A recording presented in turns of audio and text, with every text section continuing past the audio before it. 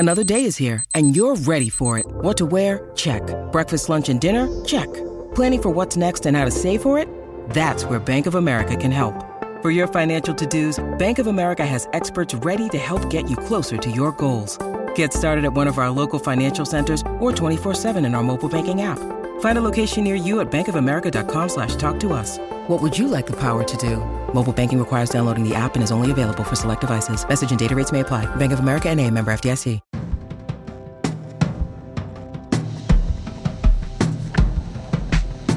Hey everyone, welcome to Screen Talk. I am starting us off today with my co-host, who is Eric Kohn. But this is our last podcast. This is the last one. And we knew it last week, but we couldn't talk about it because the announcement hadn't gone out yet. But now the announcement is out. Eric is joining Harmony Korine's new company, which I don't know how to pronounce. Do you know how to pronounce it? You'll get it. It's called Edgelord. It's a Florida-based design and media company that will be producing both films, games, other kinds of entertainment, and I've accepted a role there as the head of development and strategy for the feature films. I think our editor-in-chief, Dana Harris, put it best when she said, outside of working at IndieWire, there is no more Eric Kohn kind of opportunity.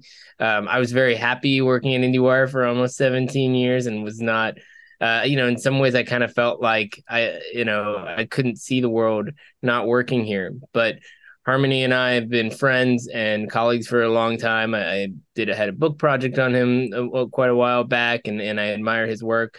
And I've also really been invested in the future of film as an art form. And my hope is that this opportunity is a pathway for that. So it came along and it just felt like too good of a moment to embrace the opportunity. But it's also incredibly bittersweet because of my time at IndieWire and especially my time with you here on Screen Talk. And because, I've said it before, but I mean, you've been a friend and a mentor to me in so many different ways.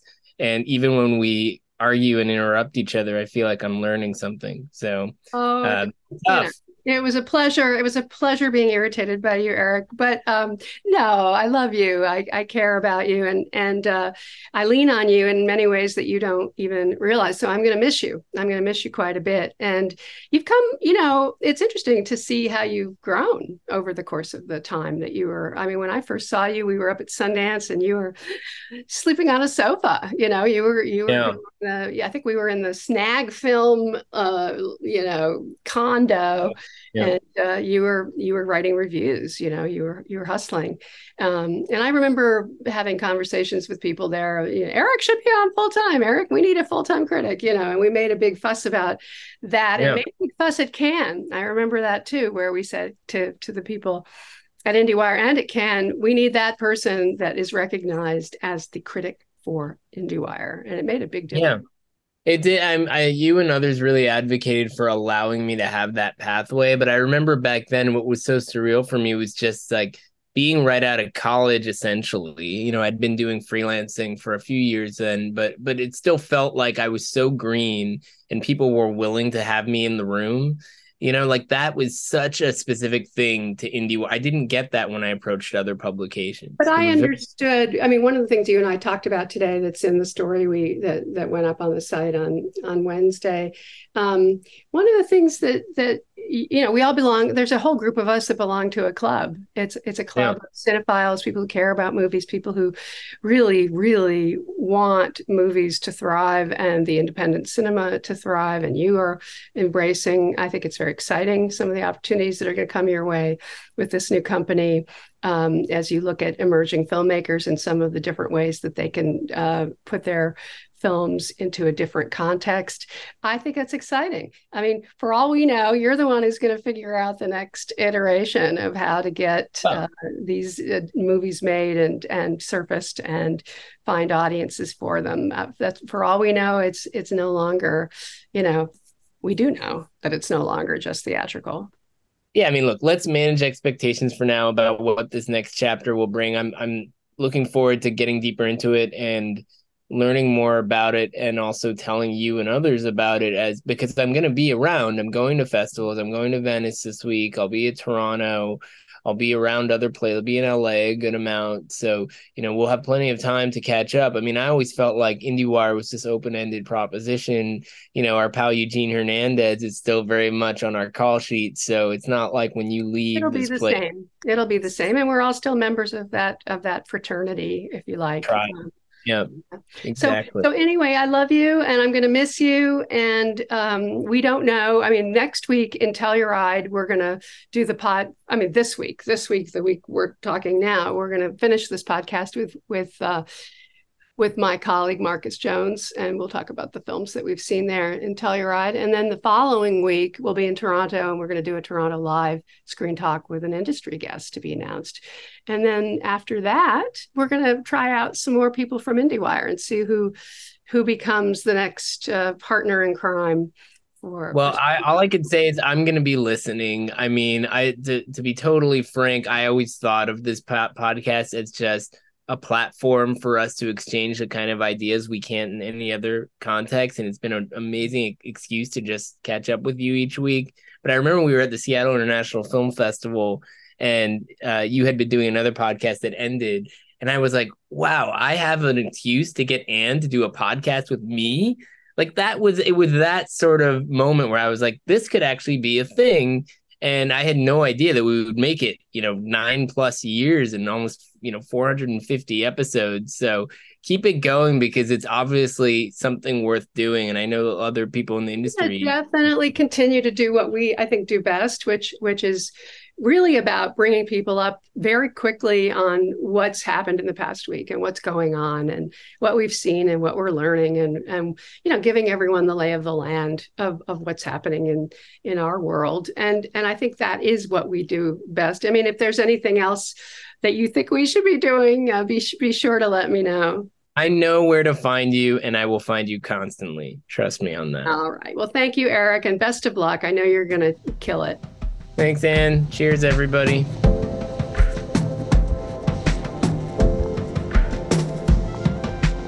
Good morning. We are in Telluride, Screen Talk, first edition, without Eric Kohn, who we will miss dearly. Marcus Jones, our wonderful awards editor, is here with us. It's nice to see you. So we are here together in Telluride, but we opted to do a Zoom thing just because we both have to run off after this. Yes. And we have a full day. Yesterday was day one, and we got off to a great start with the lovely usual annual brunch up on top of the mountainside. Now, this is your second go around with Telluride, yep. Marcus, but it was fun. I mean, I got to see what's one of the interesting things about it is the idea that there's all these people who got waivers, basically. So right. Someone like Louis-Dreyfus was actually there for this movie Tuesday, which we haven't seen yet. Yeah. Oh, geez, I'm surprised I missed her. But yeah, I feel like mostly I saw filmmakers, but slowly throughout the day, I had started spotting different actors that were in town. I believe you saw Emma Stone. I didn't get her to report that she's here. Oh, to fly under the radar, apparently.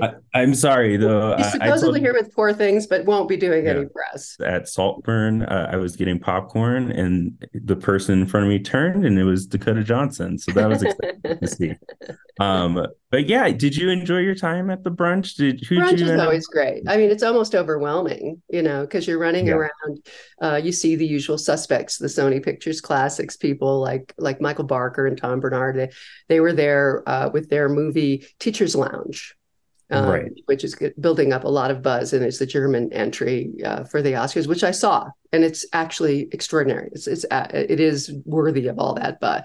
I talked to the director and the producer and the actor and at the brunch, and it was one of those movies that nobody had any expectations for. It's a story about a teacher in a school. Things happen and things get worse, and it has one of those tension ratcheting kind of stories that you don't know where it's going to go. And and it's very contemporary and very scary in a way. And that's, I think, why it hit so well in Germany, but it played well in Berlin, and now it's hitting the fall circuit. So we'll see what happens. Also, very happy to see Jimmy Chin and Chai Vasarhelyi, who are here with, I was going to say, with their little kid. He was there, and John Baptiste did a concert last night, which I couldn't get to, for American Symphony. I'm so sad to have missed it. Yeah, Matthew Heinemann's movie. Who did you enjoy hanging out with there? My sort of two big conversations were I got to see Jeff Nichols, who surprisingly is here for the first time. I feel like if you've seen his work, you would imagine that this one would be here. It's interesting that Julie Townsinger is discovering him. Yes. Yeah, exactly. And especially with this film, The Bike Riders, which we'll get to. But yeah, he specifically was kind of asking the group I was with, like, hey, like, had you seen Jodie Comer before? And we had all kind of seen, like, we all copped to the first season of Killing Eve, but maybe not the concluding season of Killing Eve. But he had already cast her, but told us that he was so blown away by her performance in Prima Facie, which had a run in London, had a run in New York, that he was like, oh wow, like I really made the right decision. I saw that play, and she's amazing in that play, and she's amazing in the movie. The movie is a real actor tour de force. I've been a Jeff Nichols fan for a long time. He's a quiet filmmaker. He isn't usually noisy. And so this is a very noisy movie for him, with a lot more action. He has Michael Shannon coming back. He's worked with him before. But it's really a three-hander with Tom Hardy and Jodie Comer and Austin Butler, who I can look at all day long. There's some, and I feel like the film very much like frames it that way. Yeah, it is kind of Austin Butler as eye candy. Though I love that you call it loud, because I do think ultimately both Tom Hardy and Austin Butler are playing kind of like stoic characters where the bikes do more talking than they do. Or the violence. Yes. That's really what it's. These are people who can barely talk. And yet Tom Hardy does better with the talking than Austin Butler. But this is a movie that is oddly structured. It's not really conventional in terms of its narrative drive. And I'm curious to see how audiences are going to respond. The critics are back and forth on it. Now, you saw two other films last night. I went to the Wim Wenders tribute. It was a lovely thing. It was his old friend Werner Herzog, who's 3 years older than he is, gave him the silver medallion, pulled it out of his pocket like it was a pocket watch, and put it over his neck. He's probably used to it by now. He's got a theater named after him. He got it back in the day from Tom Luddy, but these guys have been friends, their whole careers, their whole lives, and the affection between them was so palpable, and they were so happy to be up there and telling little stories. And Raj Roy from the Museum of Modern Art did a little Q&A with Wim, but the movie was Anselm, which was a 3D portrait of the artist that played at Cannes. So some of us are doing a little Cannes catch up here at Telluride, because I wasn't there. I didn't see this movie, and it's a very beautiful, extraordinary portrait. It's in 3D, so you see these spaces, these enormous spaces that the artist is working in with all his machinery and his he's burning things and dousing things and pouring liquid metal on things, with all these cranes, and it's astonishing. But at the same time, it's also very it's intellectual, and it deals with a lot of German history and philosophy and literature that maybe more than an American audience can handle. So we'll see how it does here. Yeah. Did those technical aspects like really hit you? Because I had heard like 6K or something like that. I didn't even know that there were that many Ks in terms of like I'm not sure what they were showing definition. us at the Opera House. Yeah. By the way, you could hear an air conditioner going the whole time. So the tech aspects of the Opera House are not always up to par. But I would say the other one, Perfect Days, which is in Japanese, is today. So we'll see how that goes. But you saw the two hot tickets last night. Tell us about it. Right. So my other I'm going in reverse order, but my other story from the brunch was that I chatted with Emerald Fennell a little bit. And she was talking about her time at Oxford University, and the one line that stood out as she was talking, because she's so charming, was like, it's a place you love so much, but it'll never love you back. And I do think that that kind of vibe is very fitting of Saltburn, which does, I'd say, like the first third is at Oxford, as you see Barry Keoghan's character really pursuing Jacob Elordi, and you can't quite tell in which way. Does he want to be his friend? Does he want to date him? Does he want to be him? Like I said, she's so charming, so nice in person.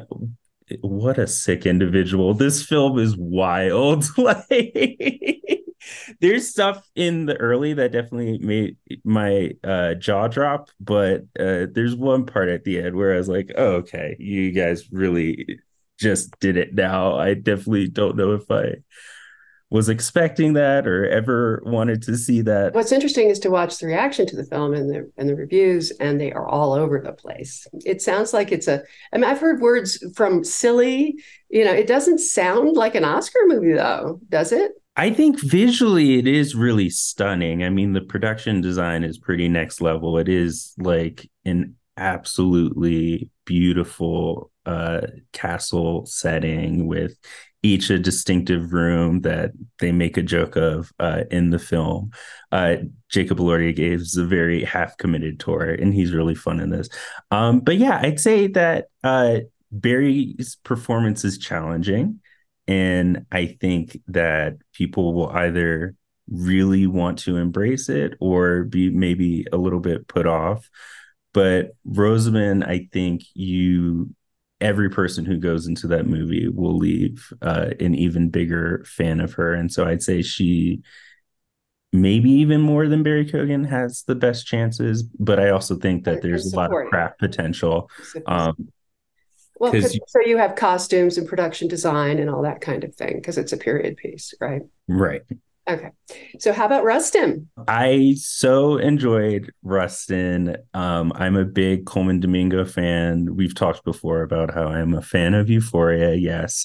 But he's done plenty of other work. I've even seen Fear the Walking Dead, which he was on for most of it. I think it's ending soon, but I feel like those shows always have like 3 different things called the final season. But anyway, this is a departure for him. He plays the Black gay political activist that had a real beautiful working partnership with Martin Luther King. And the film really explores that. And it kind of like fills the gaps because I think everyone has the idea of the March on Washington and the speech Dr. King gave. But to see the actual details of how it came together and the people, even within the Black community, that were pushing against Rustin's pursuits to have this all sweeping, biggest peaceful protest there's been in America is just really enjoyable. And Coleman completely carries it through. He's so quick-witted and really pulls no punches against all his scene partners. And the film is built around him, but one of the delights of it is every new unexpected guest performance that you see in it. Because even the names that have been mentioned, whether it's Audra McDonald or I think it's known that Chris Rock is in the film, there's going to be another actor that you recognize that is a complete joy to see in this. No, that makes me really want to see it. So of course, what's going on here at Telluride is that all these things are programmed back to back and across from each other. There's 5 things going on, if not more, all at the same time.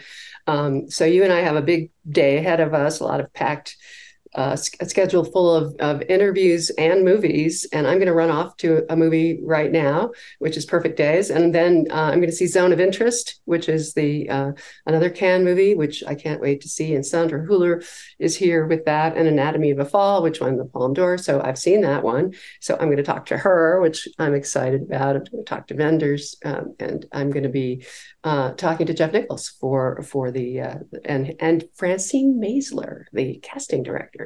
I love that. Yeah. Tell us what you've got on your schedule, on your docket. I've got Wildcat, directed by Ethan Hawke and starring his daughter Maya Hawke as Flannery O'Connor. I have The Holdovers, which is one we didn't mention, but that was one of the premieres yesterday. That was big. Alexander Payne's new movie about kind of a teacher student, and I think another maybe like a lunch lady played by Divine Joy Randolph, but I'm really excited. Stuck over the holidays, and she's there. Yeah, and it's Paul Giamatti, and I think there's a student there who's supposed to be good in it. Yeah, and then I definitely think later I'll see All of Us Strangers, the Andrew Haigh movie with Andrew Scott and Paul Mescal. That's the one that I've really been hearing is like the must. You have to see it, and so hopefully I get to it tonight. I was so sad. That was the main one out of like the 5 things playing at the same time that I was sad I couldn't make it to. Same here. I got to catch up with The Holdovers as well. And Poor Things is coming up on the schedule, coming in here from Venice. Next week, Screen Talk is going to be in Toronto, and we're going to have a special guest, an industry guest, which I'm very excited about. And I'll be doing that, just me and him. I can't say who it is yet because it isn't completely confirmed. And you have to tell me off camera. Yeah, really. And then in New York, we'll try a Screen Talk with one of the New York team, Ryan Latanzio, when he's back from Venice. So, and then you'll be back on too as soon as I get back to LA, I'm sure. All right. See you soon. Looking forward to it, and looking forward to seeing you later today. Have a great day at Telluride. You too.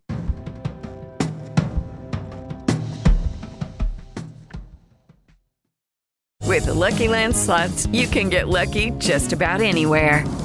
This is your captain speaking. We've got clear runway and the weather's fine, but we're just going to circle up here a while and get lucky. No, nothing like that. It's just these cash prizes add up quick. So I suggest you sit back, keep your tray table upright, and start getting lucky. Play for free at LuckyLandSlots.com. Are you feeling lucky? No purchase necessary. Void where prohibited by law. 18+ terms and conditions apply. See website for details.